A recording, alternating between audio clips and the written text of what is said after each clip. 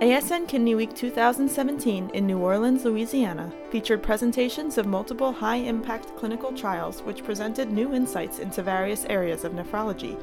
In this episode of the ASN Kidney News Podcast, Dr. Pascale Lane and Dr. Kelly Hyndman discuss these trials and share their thoughts. I'm Pascale Lane. I am a pediatric nephrologist at the University of Oklahoma. And I am Kelly Hyndman. I am a basic scientist at the University of Alabama at Birmingham in the Division of Nephrology.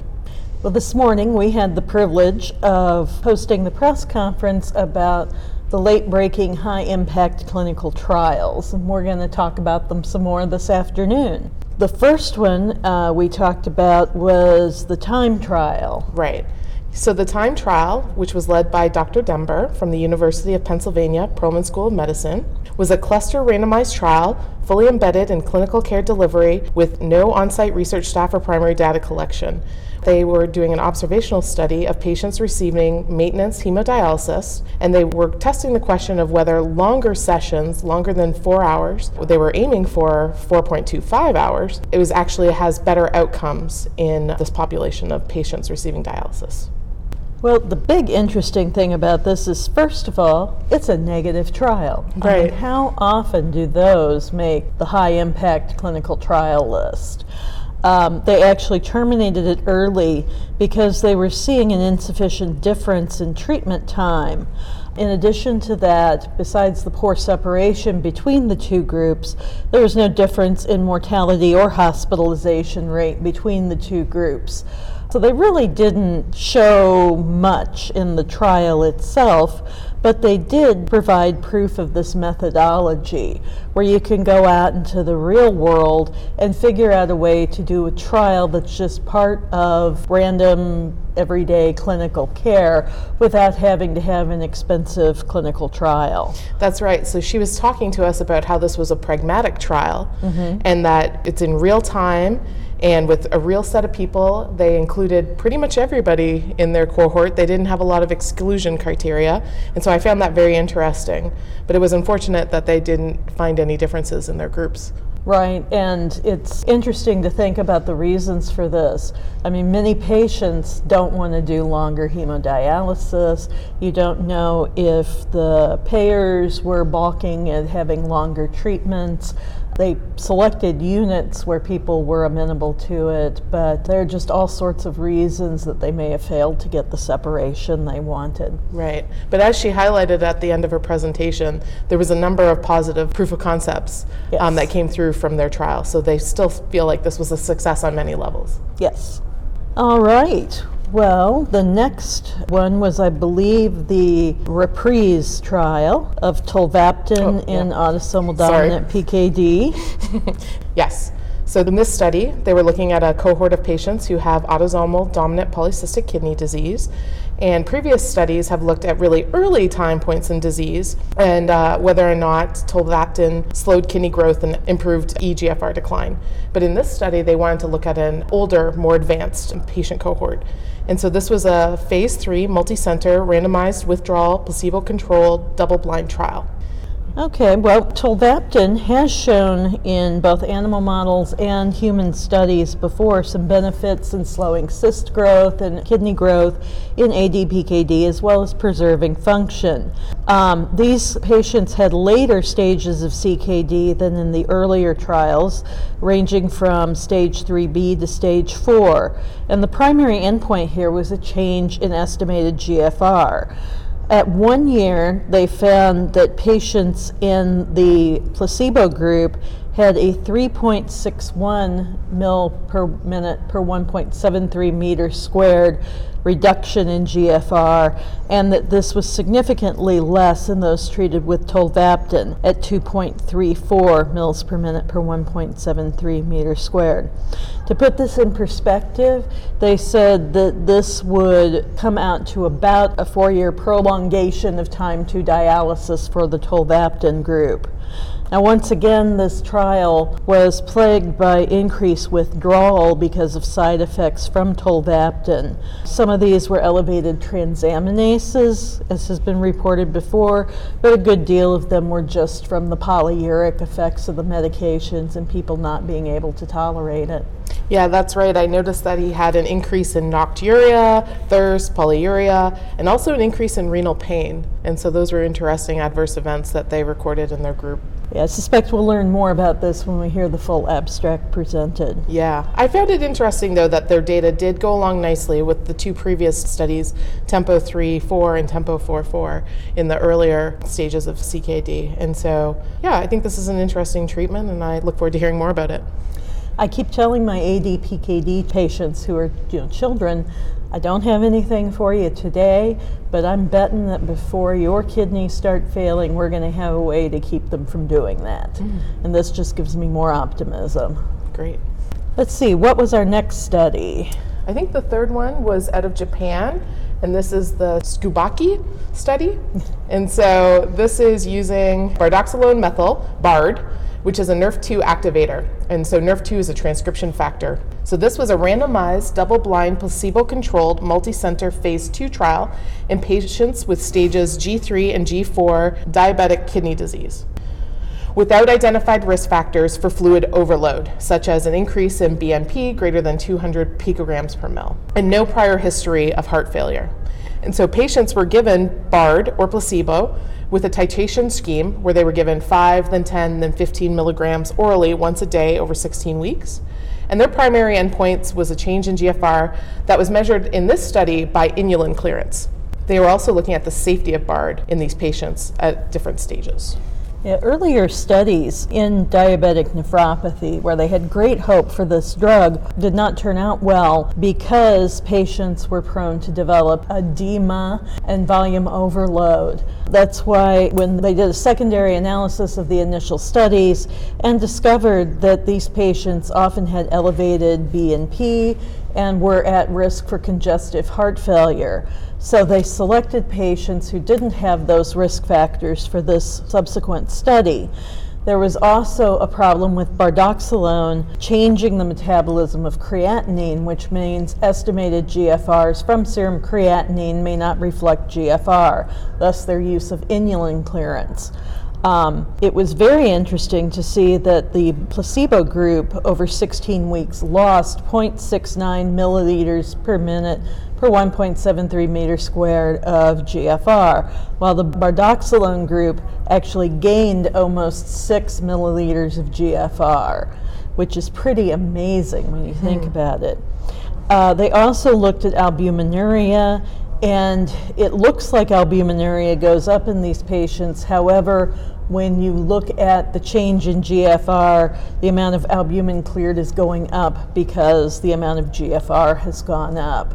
So bardoxolone, which looked like it was down for the count a couple of years ago, now looks like it may be a promising agent, at least in a more select group of patients with diabetic kidney disease. Yes, and they also made the point that there were no safety concerns in these pre-selected patients and that they're planning on doing a larger phase 3 trial in 2018. Yep, that's what we need. Okay. All right, well, the next one was presented by Dr. Dewey, who looked at two different methods of assessing coronary artery disease and the risk of acute kidney injury. Yes, so in this study, it was a randomized controlled trial. Patients with suspected coronary artery disease, so none of those that had already been diagnosed with it were included. So those suspected were recruited. Patients were randomly assigned 1-to-1 to either the intracoronary agent delivery or intravenous with contrast. And they used the same low osmolar non-ionic contrast agent in both groups so that there was definitely no effect of the contrast agent themselves. So the primary outcomes in this analysis was contrast-induced acute kidney injury within 3 days following the contrast agent administration. And it was defined as either an increase in serum creatinine of greater than 0.5 mg per deciliter or 25% after 18 to 24 hours or 46 to 50 hours, so a few days after the administration of the contrast reagent. So this was interesting because there are a couple of ways now that you can screen for coronary artery disease in patients who you don't know already have it.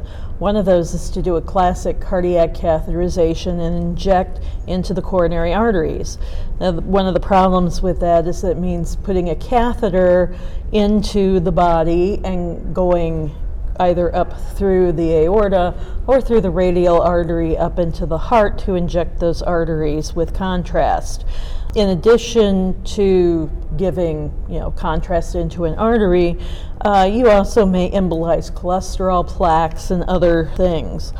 The other way to do this is with intravenous contrast and then to do a CT angiogram of the coronary vessels. What they found was quite interesting. The intracoronary angiography group had a 13% incident of acute kidney injury, while the group who got CTA only had 6%. They also had great longer-term follow-up of 1.9 years. And the patients who did develop acute kidney injury had a lower estimated GFR at that time point as well.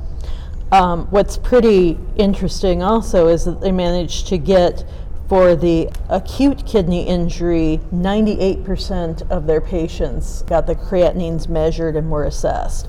But with almost 2 years of follow-up, 97% of the patients were able to be included in their study. Yeah.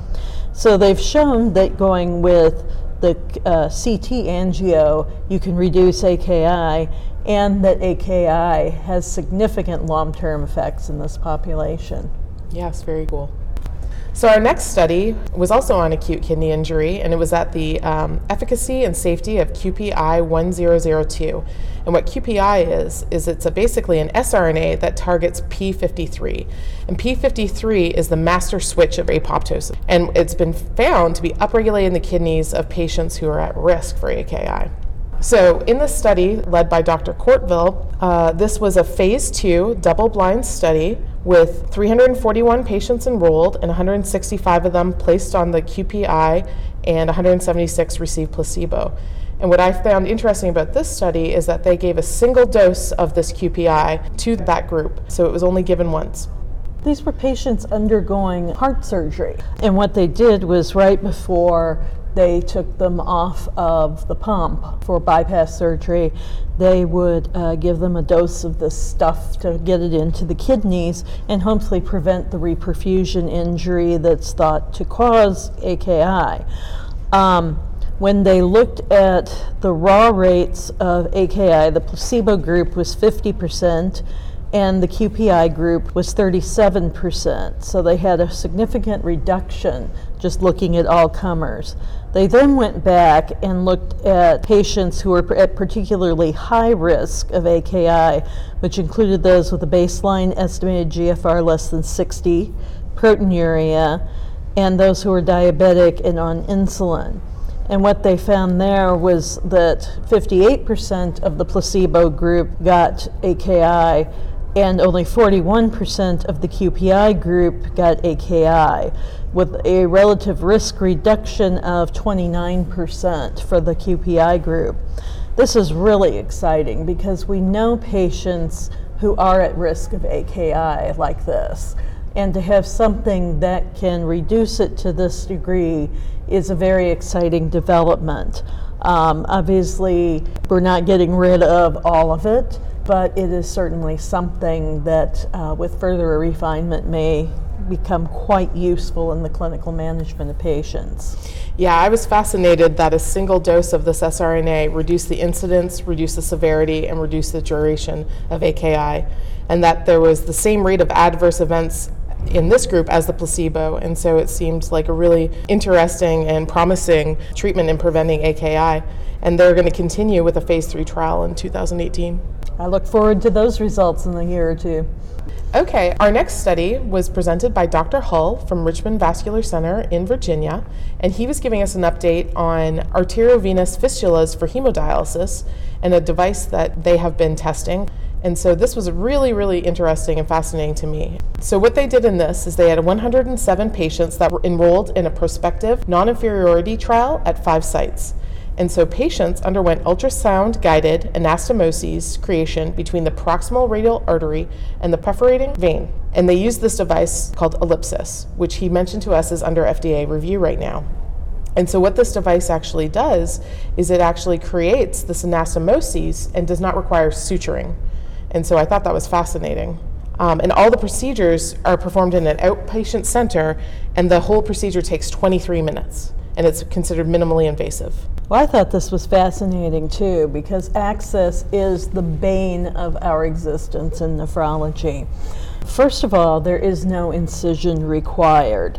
So they run this 6 French catheter device via an anticubital vein down the arm. They're using ultrasound to guide it the whole way. And when they find the spot where this vein is adjacent to the radial artery, they activate the device. A small part of it perforates into the radial artery. They have to activate it a couple of times, and then it withdraws itself from the anastomosis when the tissue fusion has taken place.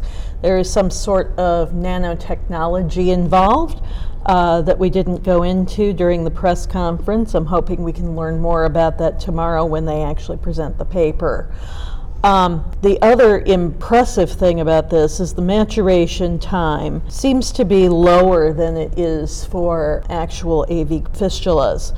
Anywhere from 70 to 100 days, and at 90 days they've got 86% efficacy, which is about double what they're seeing with AV fistulas. He mentioned to you that there were no incidents of inflammation, that there was reduced pain, and that this is a new method of continual care, and that he thinks this is really changing the field. And I was very impressed by this little device. And you asked a question specifically about the size of the arteries and veins that this device can work on. Did you want to comment on that? Yeah, as a pediatric nephrologist, many of our younger children are unable to get fistulas because their vessels just aren't big enough to be sutured. He says that this will work in something as small as a 2 millimeter vessel. The average vessel size in their study was 3 millimeters. Also, this device is currently available and being used in Europe, and it is under FDA approval review right now. So I'm hoping we'll be able to see this and start using it soon. Yeah. It also means that we've got a device that you don't require a vascular surgeon to create your access, which is sort of exciting. Very exciting. The final trial we heard about this morning was the Mentor trial, and this was presented by Dr. Fervenza and Dr. Katrin. This was a comparison of cyclosporin and rituximab for idiopathic membranous nephropathy. That's right. And they had 181 subjects screened and 130 patients were randomized. Ultimately, what they found was that in the 12 months that they were on the drug protocol, both cyclosporin and rituximab had similar results for achieving complete remission, partial remission, and no remission in patients. So the response patterns were all quite similar.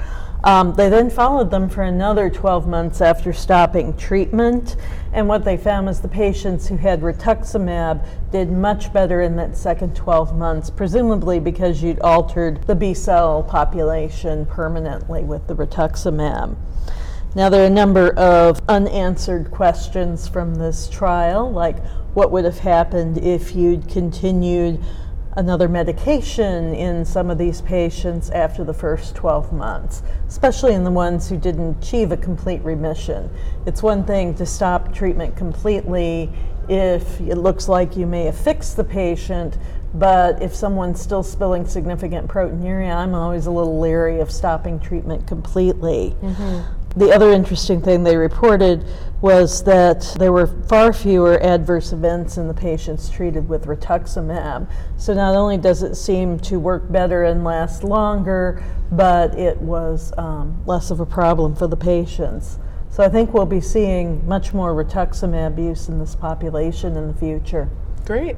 Well, then the last event in our press conference this morning was actually not a surprise to us, because at the plenary, the Chief Technology Officer of the Office of Health and Human Services, Bruce D. Greenstein, had come in and announced the partnership between public and private sector to develop the Kidney Innovation Accelerator. This is essentially an incubator for promising new kidney therapies, where you'll have the capital and the prioritization to try and bring new therapeutic options, especially for prevention and cure before dialysis or transplant, to the forefront and get better study and more rapid commercialization. Right. I think anything that highlights the importance of kidney research and kidney care in our country is fantastic. And so this idea of partnership among different aspects and creating this Kidney Innovator Accelerator, I think, is very fascinating. And they're hoping to start rolling it out in the second quarter of 2018. So we'll see what this all means. I hope it means something good. Okay, well, thank you for joining us for our review of the high-impact clinical trials. It's been a pleasure. This podcast is copyrighted by the American Society of Nephrology, all rights reserved. All content in this podcast is for informational purposes only and is not intended to be medical advice. This podcast should not be used in a medical emergency or for the diagnosis or treatment of any medical condition. Please consult your doctor or other qualified healthcare provider if you have any questions about any medical condition or before taking any drug, changing your diet, or commencing or discontinuing any course of treatment. Thank you for listening to this podcast of the American Society of Nephrology.